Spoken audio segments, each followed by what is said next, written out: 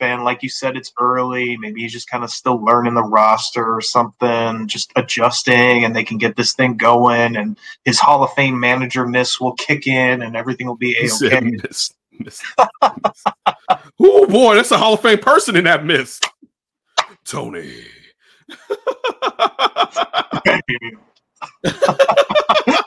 Maybe it will start clicking. I just can't believe still that that's who Jerry really wanted. Like you said, AJ Hinch just sitting there. My gosh. I want a job. Bruce Bochy.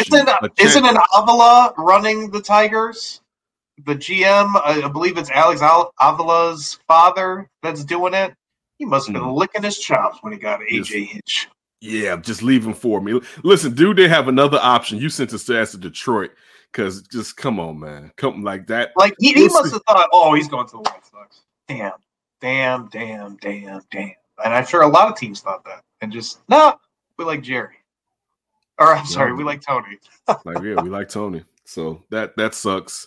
But we're still enjoying this football right now, so I'm not gonna let that bring me down.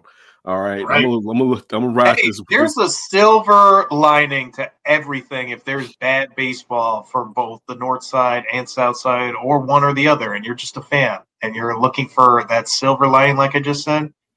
Training camp, preseason is turned up to the max of most interesting when you have a first-round quarterback that's not even supposed to start.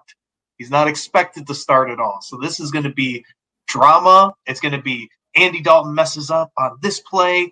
Justin Fields kills it on this play. Who should be the starter every single day?